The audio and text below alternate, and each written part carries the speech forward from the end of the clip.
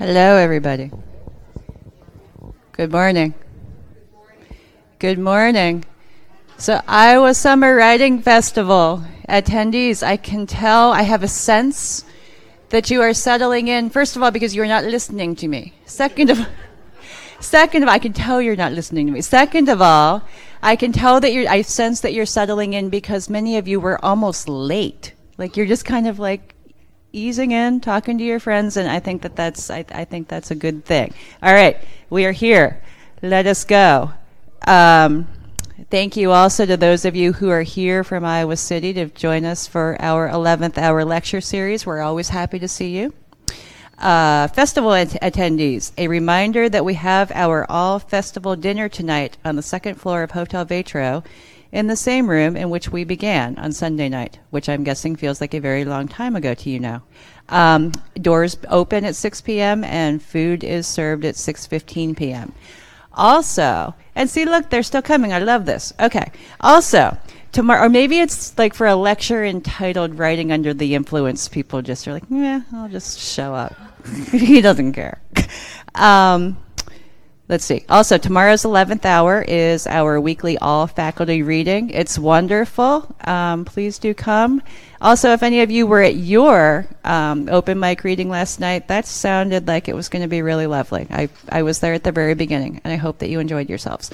For now, we are so very grateful that Gordon Mennenga has joined us today. Gordon is a longtime and fantastic festival instructor. His fiction has appeared in the North American Review, among other esteemed publications, and his work has been honored with a Nelson Algren Award. He has written for A Prairie Home Companion and NPR's Good Evening, and he has been a professor of creative writing, literature, and film studies at 3 universities. I'm very glad and slightly amused that we are all here today to hear Gordon help us with writing under the influence. Thank you, Gordon.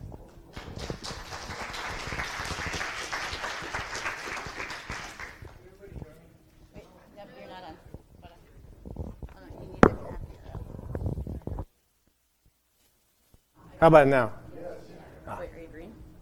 Yeah, it's green. Okay. Green means go, in case you were wondering.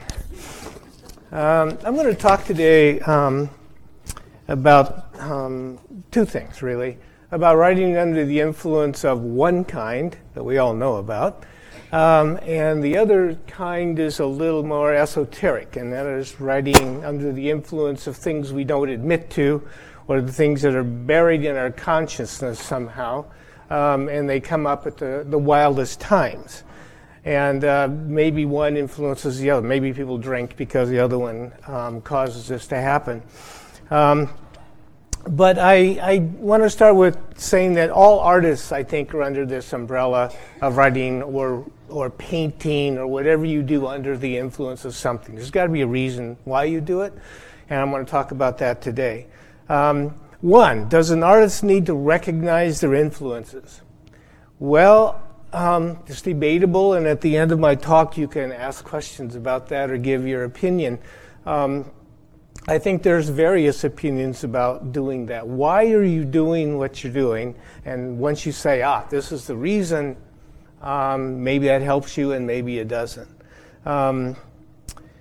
What influences you the most? Well, most of us say family.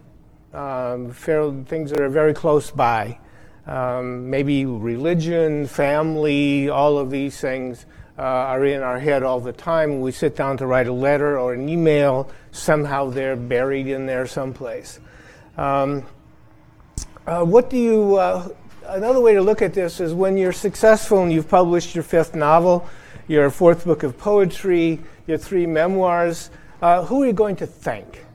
If you think of influences that way, who at the end of every book there's acknowledgments. Who are you going to list in your acknowledgments? Well, what's the most common? My husband, my kids, my editor, my teachers, and God. Maybe not God so much. Writers tend not to. Anyway. I see influence and inspiration as twins. They're not the same thing. I think inspiration might be more spiritual in a way, but everything I talk about today will sort of be bridging those two things. Every writer I know, every artist I know, I talked to my Potter friend the other day, and I said, what influences you? And he went on for like a half an hour, and I said, okay, that's enough. So I think everybody I know in the arts could say that they're influenced by something. I'm going to go make a list here pretty soon of what some of what people commonly say when this happens. Okay, what about the image of the artist in the world? We'll start there. Some of you are wearing black. Good. That seems... You laugh, but if you go to a reading in the Iowa Writers Workshop, half of the people are wearing black, and they're the students in the workshop. When I was in the workshop, I didn't wear black, but it wasn't a thing in those days. Anyway, what's the image of the artist in your mind? When you see someone say, I can see you're an artist, besides the fact they have paint all over their hands. Well, here are some things about images. First of all, they do wear black. In Iowa City, so go to the store, buy something black, walk about, and people say, what are you writing these days? You'll say, quite a bit. And they'll say, how do you know? I'm really dressed in black, including the shoes.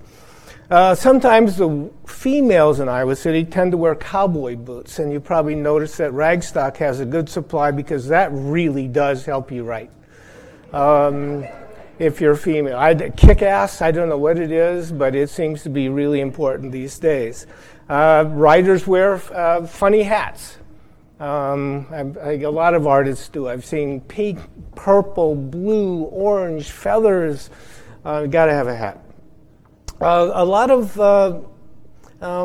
women, I would say, or the men, carry big purses. This is a sign you have your computer with you. You're working on your novel. You have notes in there, probably water in case you really hit a hot spot in your novel. And that's why you have a big purse.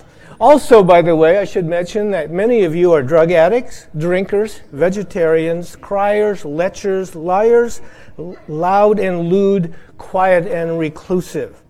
You're selfish and intense, pessimistic and manic. You're intelligent and a bad driver. You own a house in France. You suffer from back pain. You obsess about how much water you should drink each day. A bottle of wine and 2 lemons and a New York Times. A bottle of wine, 2 lemons, and a New York Times. A writer I know had that in his grocery cart at Hy-Vee here, the grocery store, at 6:30 in the morning. And I saw him and I said, how are things going? I said, well, pretty good. I haven't slept yet, and I'm getting ready to get on with my novel. A line from John Berryman. You probably heard about John Berryman, the poet, and his life was very interesting. Here's what he said. This is from his journal. Quart of whiskey a day for months in Dublin, working hard on a long poem. So if you're working on a quart isn't bad a day. Come on. It'll help you with rhymes, it'll help you with metaphor, and it'll probably help you jump off a bridge. Writers are influenced by other writers, that's for sure. I'm going to give some evidence, I think, of that. As writers, we imitate, we copy, we shadow, we mimic, we steal. Why not? It's free. We're not alone here. We didn't invent this thing called writing poetry or memoirs or fiction. It's been there for a long time. Why not steal from the best? And that's, my advice to almost everybody.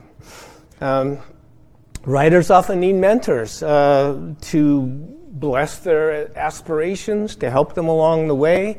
Sometimes that is an amazing influence. I have a lot of stories from the Summer Writing Festival.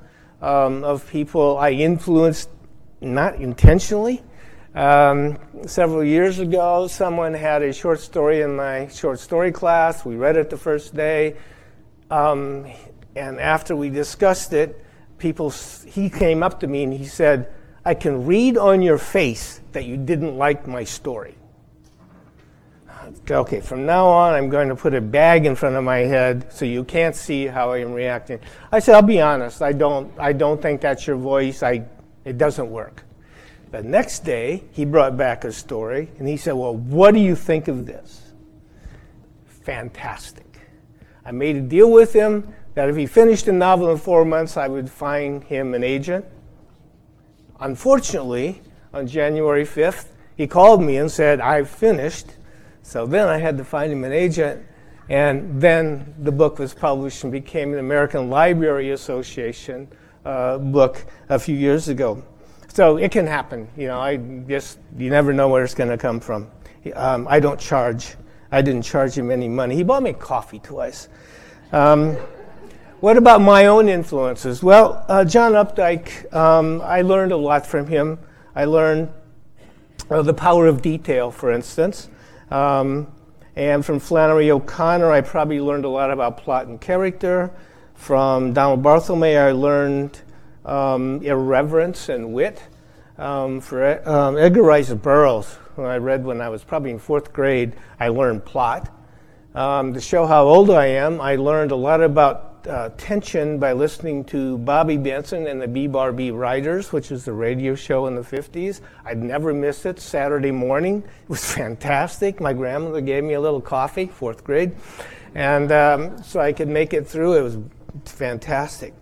I learned tension from Kurt Vonnegut. I also learned from him a lot about the comic and tragedy in the same moment. I wanted to know about that. My favorite poets, Donald Justice and Richard Hugo, taught me to listen to my own words. And by the way, I do read a poem a day still. I think it's really important if you write, why not listen to words? But the key is to read. When you publish, you will feel the influence of your literary agent. Are you ready for that? I liked your book, but the last 100 pages suck. Oh, great. Thanks for the advice from my literary agent. What am I supposed to do? It's only a 190-page book. So I'm going to have to do something. So you fix it. And then the next thing that happens is your editor at the publishing house gets a hold of it, and they are going to influence you, believe me.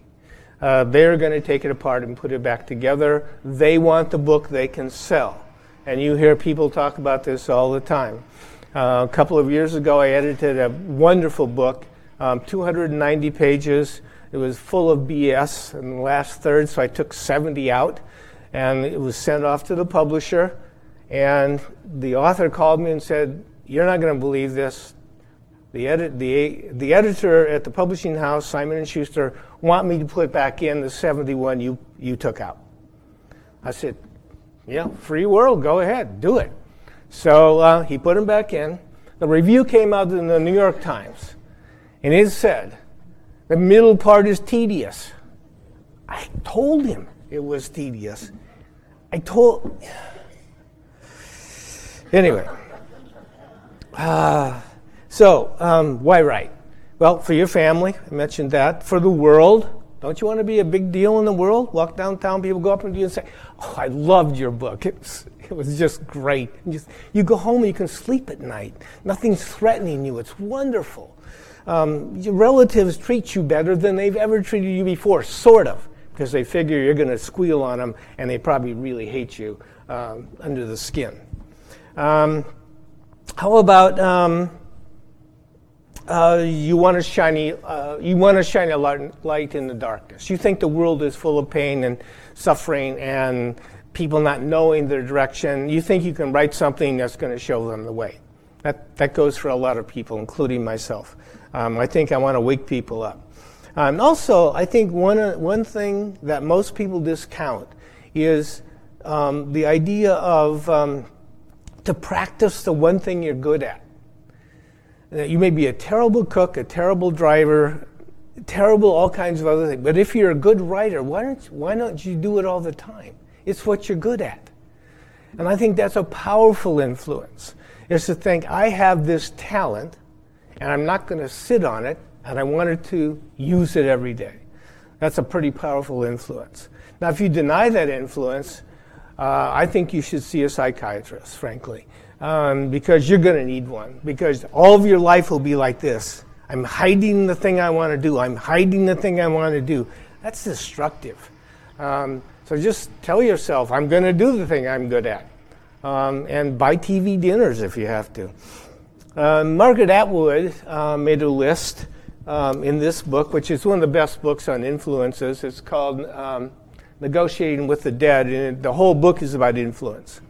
It's a wonderful book. It's probably about 15 years old now, but here, part of her list is this. She said that the reason a lot of people write is to record the world as it is. So you look around you and say, I need to make a document of the world I'm living in. I want to tell you what it's like to be in love with a roadie who's following around whoever it is. And there it is. That's a good reason to write that. Also, anybody here feel that revenge is a good thing? Good, because a lot of people write for that. You write to satisfy some desire for revenge. Man, I've been getting back at my junior high teachers for years. I do it every day. I think, how am I going to put Miss Harmon in there and really get her today? To write is to take risks, but it is also one of the ways we know we're alive. I can sit in the chair all day and think, yeah, I must be alive. But if I write, I know I'm alive. I know I'm in touch with my brain, my emotions. It's really a good thing, and coffee helps. To hold a mirror up to the reader.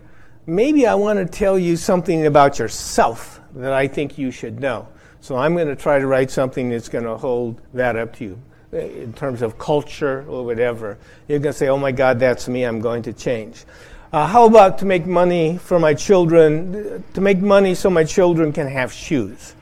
This is the old idea of making money by writing. And a lot of I read Writer's Digest. I don't know if you know that publication, but they've been, since 1955, they've been selling the idea that if you write, you will become wealthy.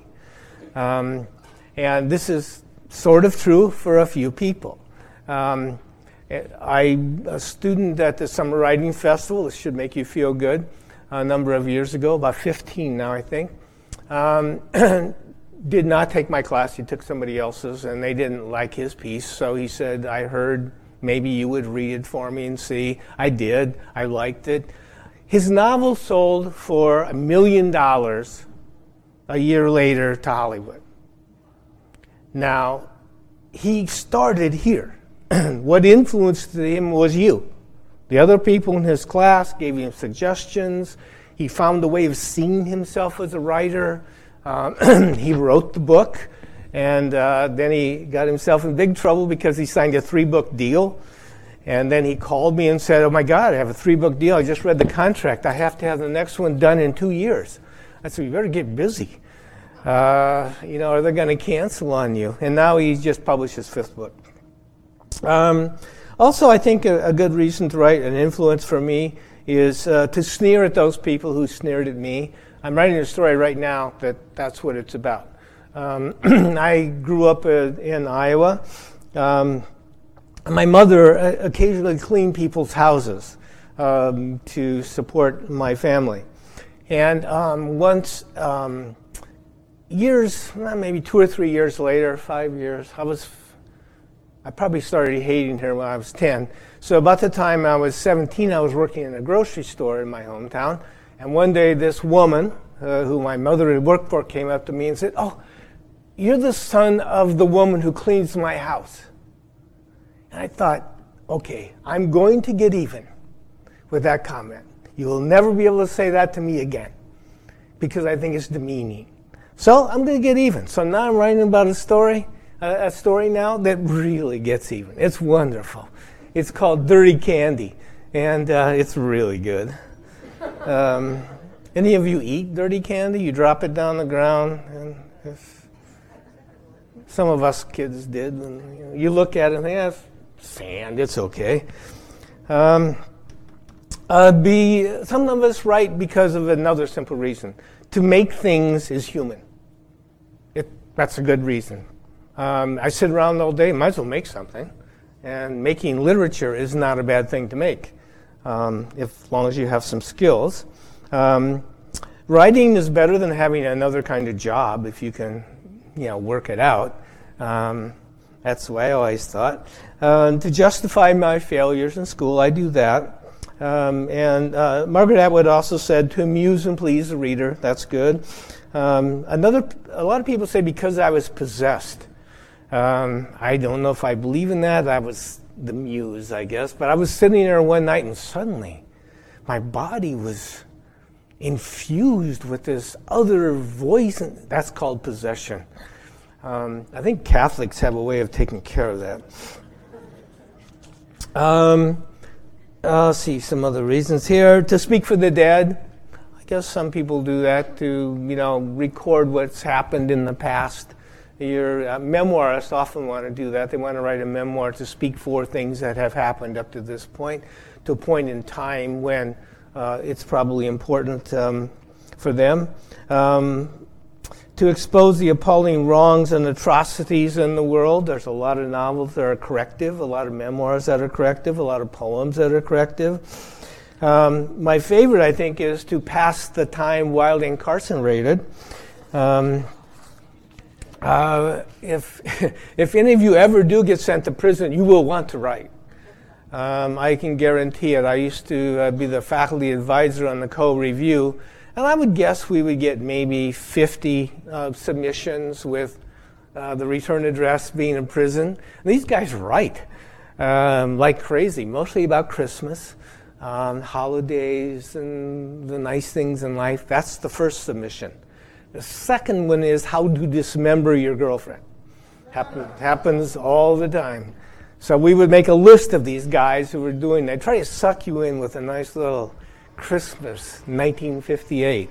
And then pretty soon it would be, I locked her in a room and got a handsaw, and you think, oh, he's been waiting to write this for a long time.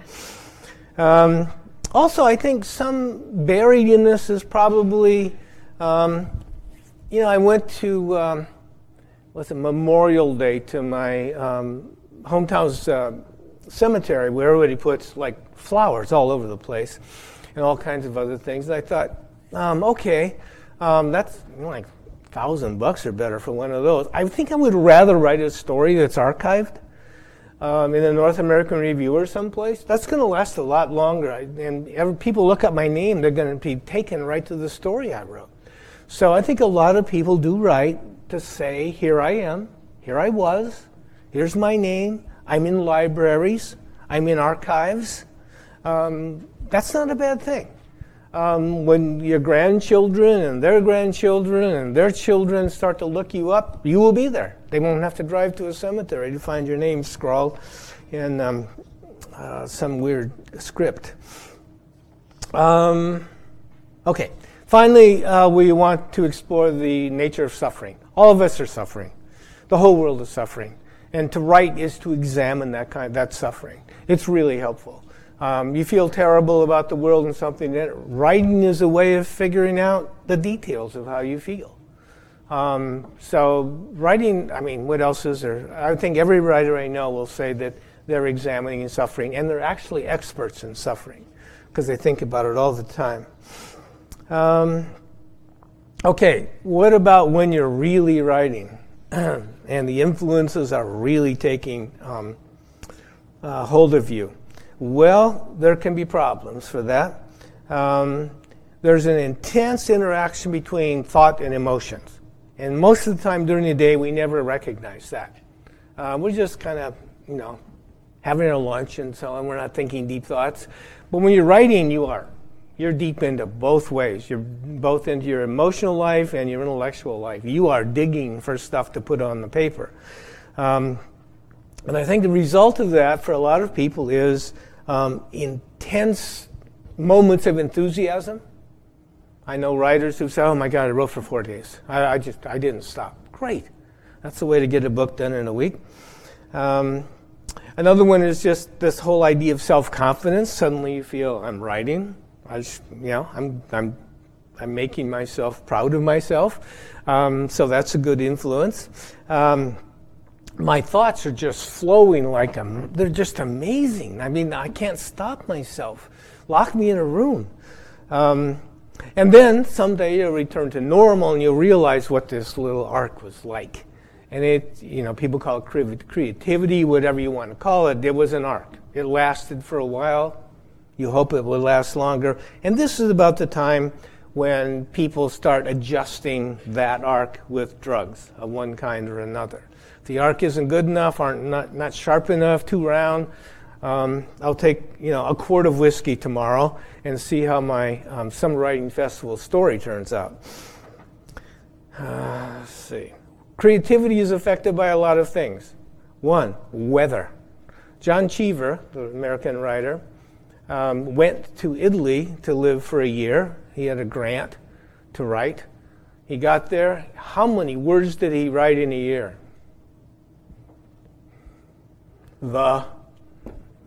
Couldn't do it. Wrong place, wrong time. Just couldn't do it. Whatever influenced him in the United States was not hitting him in Italy, even though there it was. I mean, he walked into a room every day and looked at it and thought, no, nothing's influencing me today. So I guess I'll go home.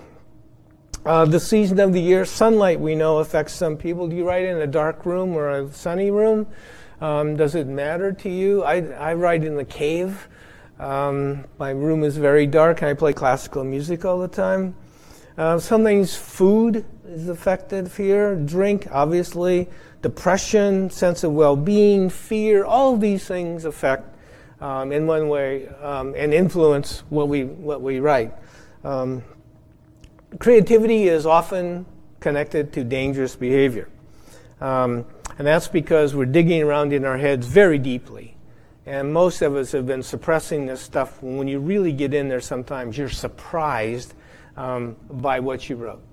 And that's when people sort of step back and wonder, gee, is this influence stuff hurting me or helping me? I mean, I'm really going pretty deep here in my life, and I don't know if I want people to know about this.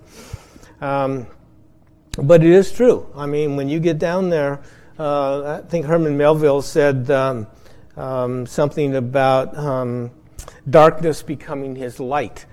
In other words, the more depressed he got, the sort of more he saw to write about, the more the world was defined for him.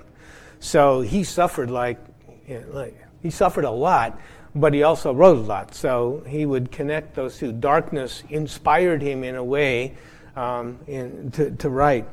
His life, of course, if you read about it, was a problem anyway. There are wild forces in us, in our imagination, that most of us don't want to admit to. They're the influences that we will not cop to, and that's unfortunate. We live a life. Let's say you're married, you have some kids, you have a decent job. I think you're going to put probably some of the things that might influence you away. Now, I hear this in the Summer Writing Festival a number of times. I'm not picking on anybody, but people say, I've waited all these years to come to the Summer Writing Festival and write. And my answer is, why? My God, you only go around once. This is not a circle. So my response is, you got to get busy. And you see what's out, see how you're going to be influenced by things if you've not been letting yourself be influenced. I once worked with a woman in Chicago. She wrote a wonderful, wonderful novel. Her husband was the president of a very large corporation in Chicago. And I kept telling her that I thought her novel was lacking sexuality. It was about a woman trying to find her way in the world. She fell in love with a chef. There's a lot of cooking in this novel. It was really neat, a lot of recipes. How to have sex on top of Rice Krispies, for instance. And I said, I think you should do more of that. And she said, well, I can't. My husband is the president of this corporation, and if I publish the novel, people will look at him and he'll get fired because I wrote a novel about a woman having sex on Rice Krispies. I said, well, there you go. There's a force out there that's keeping you from being successful, and it's your husband. Get rid of it. What most people do is change their get a pen name of some kind so that they can protect their family and their husbands and so on. But then you go around with somebody else's name. And then it's going to be revealed eventually. So if that's you, go home, meet your spouse, and say, oh, I have something I want to say about influence. You're not going to like it. Writing and depression is common. A friend of mine has been a depressive for years. He's published 15 novels. We've talked about it many, many times, and it does influence him. He has periods when he can write a novel and periods when he cannot write one word. The source of his depression, he has never been able to put a finger on. He's been depressed since he was in high school. And I asked him one time, if you could take a pill that would take away the depression, would you take the pill? And he thought about that for a long time, about whether the depression was helping him as a writer. Was it influencing him in a certain way? And his answer was, I wouldn't take the pill. Because I don't think I could keep writing because of something in me that it's a risk. If I took a pill, I'll come back to this, and there's another way of looking at this. But I think, I didn't want to argue him out of it. But I think, he thought if he became too tranquil, too pacified, too easy with the world, maybe his urge to write would go away. His influences would be not necessary anymore. So, I don't know. Can a happy person write great novels? I'm so happy. I wrote a chapter today, and I guess I'm happy, and I wrote a happy poem. God, can you be too happy and write? It is a push-pull. Obviously, there's a lot of stuff going on, and we're digging around inside of ourselves, because once you write, you're digging up some stuff. You just get, like language. Every once in a while, you say a word, and you think, where did that come from? And you realize it came from 1973. And it's been in your head for a long time. And then, oh my God, I just remembered that word. Now I remember who I was with when I heard that word. And then I remembered how I used it 5 times. And, then I used it in front of somebody else, and they were surprised I said that word. And I knew I had power over them now because I could entertain. It's just one lousy word. So I urge you to write something based on one word and see how far it will go. Why not? A lot of the stuff I say might be true, might not be true. I mean, this is my point of view. In my own case, probably the thing that influenced me the most was when I was 10 years old, I contracted rheumatic fever. It is a disease of the joints that eventually affected my heart. Narrowed my world down to this tiny thing and made me into a little animal. My 3rd grade year, I thought I was going to die, so did other people. The illness illuminated certain things for me at the age of 10. And so for whatever reason, when I sit down to write, I know something in me is still influenced by that period in my life. Maybe it's just I spent it by myself. There was no one really except my parents to communicate with. So for 3 months, I sat in our living room and listened to the radio. And after I came away from that, I don't think I said to myself, I want to be a writer. But I did think I wanted to tell stories. I wanted to tell people what it was like to almost die when you're 10 years old and what it makes you into. When I was in junior high, people said, one of my teachers said, God, you're so angry all the time. I said, I almost died a few years ago. Get off my case. And Tyler, and so the rheumatic fever thing became, okay. So Larry Woiwode, I don't know if you know, Woiwode, wrote Beyond the Bedroom Wall. And if you read the beginning of that novel, the character has rheumatic fever. And Tyler, the American novelist, I assume some of you, here's what she said.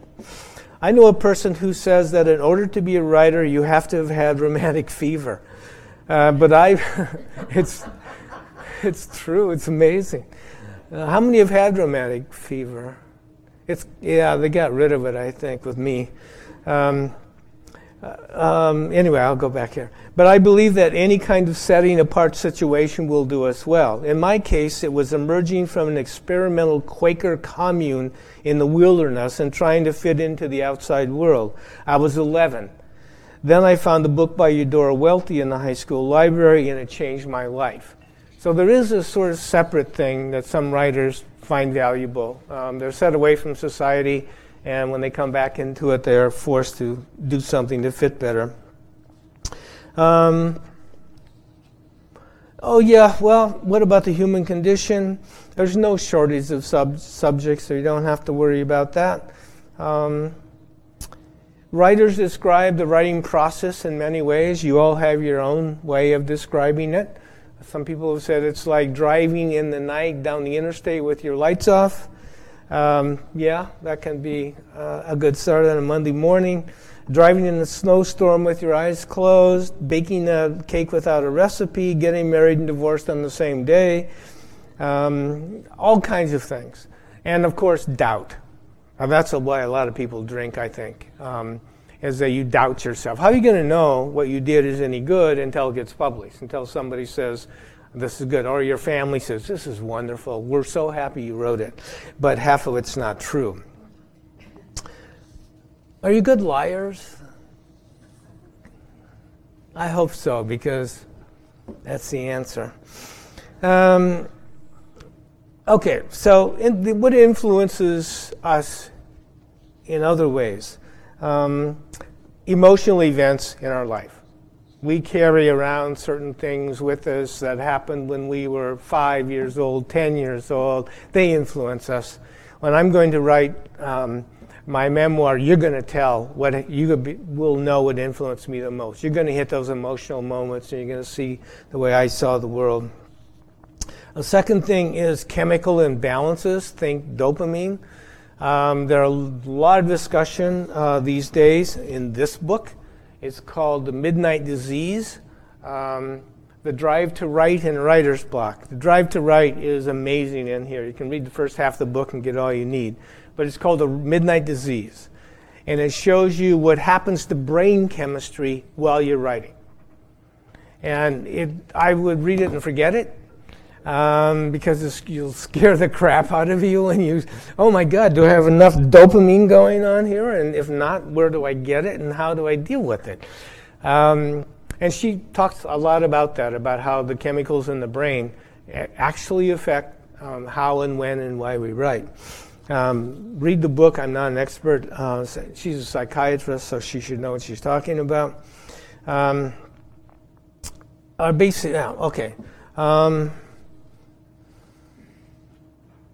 Okay, finally, imagination. I think we should talk about that briefly, what it is. It's in our blood, our food, our God. It's tricky, essential, bashful, ornery. It shines, it sulks. It's something we have to deal with that we cannot put our finger on. It's abstract. And I don't think you can encourage people very easily, at least to get it. You can't buy it. People say, talk about the imagination. I wish I had some. I am going to bet if you dig deep enough, you will find that you have some things connected to things you didn't know you had, and you will find them bubbling up, and that's your imagination saying, okay, finally I get to speak. Writing, besides sort of the other way of looking at influences, is lacking influences and the kind of excuses we make up. Why aren't you writing? Well, one, it's too hot. Yeah, it works. I got up this morning and write a poem. God, it's hot. I think I'll wait until tomorrow. You're never going to write the poem. My therapist says I shouldn't write fiction. I've heard this from people, and I thought, really? You pay somebody $150 to tell you shouldn't write fiction? Get back at them. Write a goddamn good novel. Put a psychiatrist in it who is arrested as a perv someplace on a playground, and you will be a writer. This is what you will be. My ankle hurts. I have to go to Spain for some reason.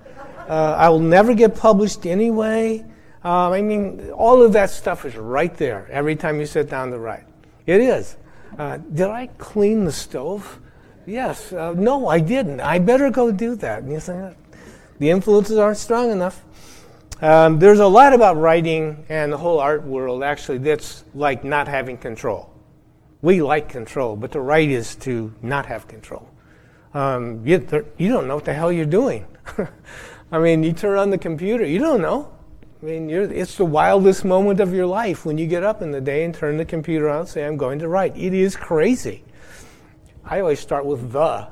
It's a good way to get going. I think I'll write an essay called The Theory of The, and it might work. What's your first word you put down? Think about it. Question mark? Exclamation point? Oh God, oh OMG, is that how they say it? Something like that. If you look at the Romantic poets and many people in England for years, Lord Byron said, we of the craft are all crazy. Some are affected by gaiety, others by melancholy, but all are more or less touched in the head. So it was known then, I think it actually was part of their public persona, was to be sort of wacko. And we've enjoyed that for years. The only reason I read Edgar Allan Poe was because he took drugs. I think, no, why not? My teacher loved this part. He was a drug addict, and I think, great, I'm going to read him. Had nothing to do with each other except I was reading what somebody had written that way. Is writing good therapy? Yeah, it's cheap for one thing. Piece of paper and a pencil is about as low as you can go these days. I think it is for some people a kind of therapy. Why not? I've lived a troubled life. Why don't I, write about it? Or I lived a happy life. Why don't I write a book about being happy? Sure. I think those things are all good. On the other hand, you're going to run into things right away. If it's therapy, what do you need therapy for? And I looked at my own writing recently, and I would say following things came up. I have a bunch of poet friends and so on. We sit around and talk quite often. And one was, why do we feel lonely? Why in this world do we feel lonely? I want to write to figure this out. I don't know ahead of time. I just want to write to figure it out. Why is this lonely thing going on? Now, if you've never felt lonely, great. But if you have felt it and you want to understand what it means, writing is a good way to get at that. Why do I give and never receive? In the world we live in, do you see in a memoir, in a poem, in an essay, in a novel, do you see this idea of give and take, of goodness and evil even? Should I go or should I stay? I delicately think that this is an issue for a lot of people that are unhappy in their life. They want to say, what do I change? Do I go in a different direction? Many years ago, I lived in Oregon, and my daughter's fourth grade teacher wanted to be a writer. And I said, hey, go to Iowa. Summer Writing Festival. She's, oh, should I? I said, yeah, go ahead. You'll love it. So she went. She took a fiction writing class and came back. And I said, well, how are things? She said, good. She said, I'm getting divorced from that son of a bitch. And I realized that it was therapy in a way. She came here and she wrote a piece about this man, her husband, and the whole class said, "What shit? Why is your character married to him?" And so she came home, and I've always felt responsible for this man wandering around the hills in Oregon saying, Summer Writing Festival did me in. So anyway, I make a list of questions that I want the answers to sometimes.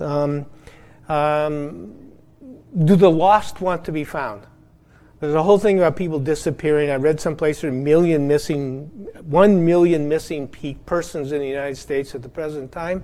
I wonder how many want to be found. I'd like to know that. So I'll write a story or a play or whatever about someone who is missing and does not want to be found, and what their world is like. I finished the story about 3 weeks ago. I think I nailed it. I hope. It wasn't a very good story until the guy disappears and his wife is 8 months pregnant. So I thought, he's a good guy to disappear. A lot of tension. She's going to hate his guts. The baby's going to look like him. It's a great story. Do you have to be possessed to write? I don't know. I think Plath and Poe and Henry James, Hemingway, all these people seem to have that as part of who they were. But then I know a lot of other people that are my favorite writers. They're just like, everybody else. They just close the door once in a while and write some good pages. Okay, so we got the mind about. Oh, I forgot about the muse. I think somebody gave a Levensies. Is that true? Or is there a class about the muse, the third muse or something? Well, anyway, there is one. I don't know what that person might have said about it, but it's an old idea of this muse, that we are visited by this personage somehow, and they take us over while we write whatever we're writing, or they speak to us in some way. I don't know. That could be true. The poet Donald Justice wrote a great line in a poem about the muse. He said, "I call her up sometimes, long distance. She still knows my voice." So, he sees us as a thing who's kind of separate from him in a way that maybe does come and visit him once in a while. But I don't think this is a popular idea anymore. But I wouldn't dismiss it because, who knows? It might be a real thing for some people. I assume out there's a place called muse.com where you can go and find one, muse.org. And wouldn't it be great? Do it. I'm giving this idea to anybody in this room who wants it.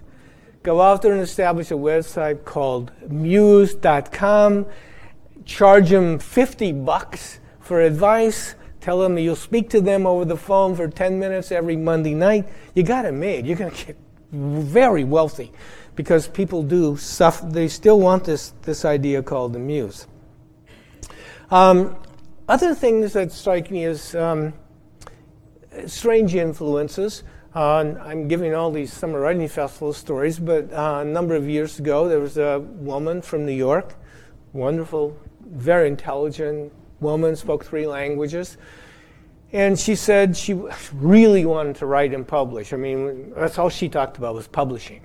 I said, well, okay, let's see what you can do. So we spent a week in the class, helped her. At the end, she had a nice little story. She sent it to the North American Review. It's called PEAS, P-E-A-S, and it got published. So I sent her, congratulations, and she said, I'm dying of ovarian cancer, and my bucket list included getting published, and I did it. Now, you talk about influences. That's an influence. She wanted to leave behind something that she valued, and she did. And it was an amazing moment. And she didn't tell me ahead of time. She waited way at the end. Her life was a very interesting story otherwise. But I keep thinking about her and how plainly she told me that the thing she wanted to do was that. On her bucket list was also to go to Turkey. I hope she made it. All the issues I talked about are matters of degree. I hope you're happy. I hope you're writing like crazy. But if you're not, take a look at what's influencing you in terms of the positive and the negative. In most cases, you own what you expect. In other words, you have expectations for yourself and you need to live up to them. If you don't, you feel defeat. So you have to find a way of saying, okay, I want to write a novel. Then that's your expectation. Don't back away from it. Don't have second thoughts. find a way, not booze, not drugs, of convincing yourself that you can stay in the moment. I think some people are tempted, though. And there are books out there of writers who were alcoholic and had to fight through this or whatever. Tom Jones, T-H-O-M Jones, the American short story writer, died recently. At the back of his first collection or second collection of stories, he thanks drug manufacturers for his success. He names the two drugs he was taking, and he thanks them. I think that was probably serious in his case. He had brain injury from boxing, I think, which got in his way. So is it any good? Does it really help to think about influences? Every time I get into trouble, I do. Every time I need motivation, I end up saying to myself, you should do something like this. This is Best American Short Stories. This is 2012. At the end of every Best American Short Stories, doesn't matter if you're writing essays or because they have nonfiction collections now, the writers tell why they wrote what they wrote. And it's always revealing. I urge you to read those things. For instance, Mary Gateskill says, I wrote The Other Place for a very simple reason. I was afraid. Well, okay, if I see a general tremor out there, I'm probably going to write about it. Jennifer Haith says, like all of my stories, it is some sense of a mashup of several things that interest me intensely. In this case, other people's marriages, sex and innocence, the theater, fathers, daughters, and Ukrainians. So, all right. That's a good list of things that might influence you to write this story. Ukrainians? Okay. Maybe I can find one that's going to help me out. Or Stephen Milhauser, I was seized by the desire to write a mirror story, and that was as far as things went. One day it came to me, the mirror should be a gateway and not one to a fantastic world. This, or instinct, propelled me to write the story. So he's got very wide things. Here's another woman who wrote a story, and her influence was bacteria. She says that she read an article, Bacteria, and I couldn't stop thinking about bacteria. It was relentless and omnipresent. So sometimes a little germ can help you get famous. Sometimes a story comes from a lonely moment of unwilled, spontaneous fantasy. Here's one story that was written under duress. On December, here's another one of those stories. This is a pretty neat one. This writer meets Toni Morrison, who is her idol. And Toni Morrison says to her, gee, I hear you're a writer. And she says, oh, I am. And Toni Morrison says, well, I'm busy right now, but if you send me your book by the end of the year, I'll be glad to read it. And so she took a year, and she sent it, and she got published. The whole reason she wrote the book is because Toni Morrison was going to read it. Now, that's a pretty good influence. So call up Toni Morrison and say, I know you're busy, but would you maybe read my book sometime within the next year? I must say that, anybody who's made a serious attempt at writing knows the issues. And that includes an email. When email was invented, everybody sounded angry. Nobody knew how to write emails besides be at the store at 5 o'clock. You say, oh, Jesus, okay, I'll be there. When the person can say, hey, be at the store at 5 o'clock, you don't know. Email takes out all of that. And I realized when people said, gee, you're really upset about something. I said, what? Read your email. I read it. I said, that looks good to me. And they said, no, it sounds angry. And I said, okay, I'll put a verb in there right here, and I put 2 details in there, and it won't sounds better. Hi. Busy day, question mark, go back and forth. when people don't write letters so much anymore. I grew up in the art of the letter, having to write letters to people for various reasons. I think you should write more letters. I think you should write your memoir in a series of letters back and forth between people, your novel, the epistolary novel.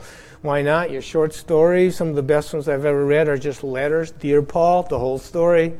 Your friend, that's an easy framework to work in. So there's, there are a lot of things that, okay, I will admit this. I edit my grocery list. That's the kind of writer I am. I get my grocery list ready to go to the store and say, I don't need that. I cross it off. Or if I've misspelled a word on my grocery list, I go, that's not an A, that's an E. So I guess I feared that when I get there and a car hits me in the parking lot and my list is in my hand, people say, he spells well. Everything, it looks really good. It's a wonderful list. I wish I could have met him. Okay, anyway, that's all I have to say at this moment. So I'm willing to take questions.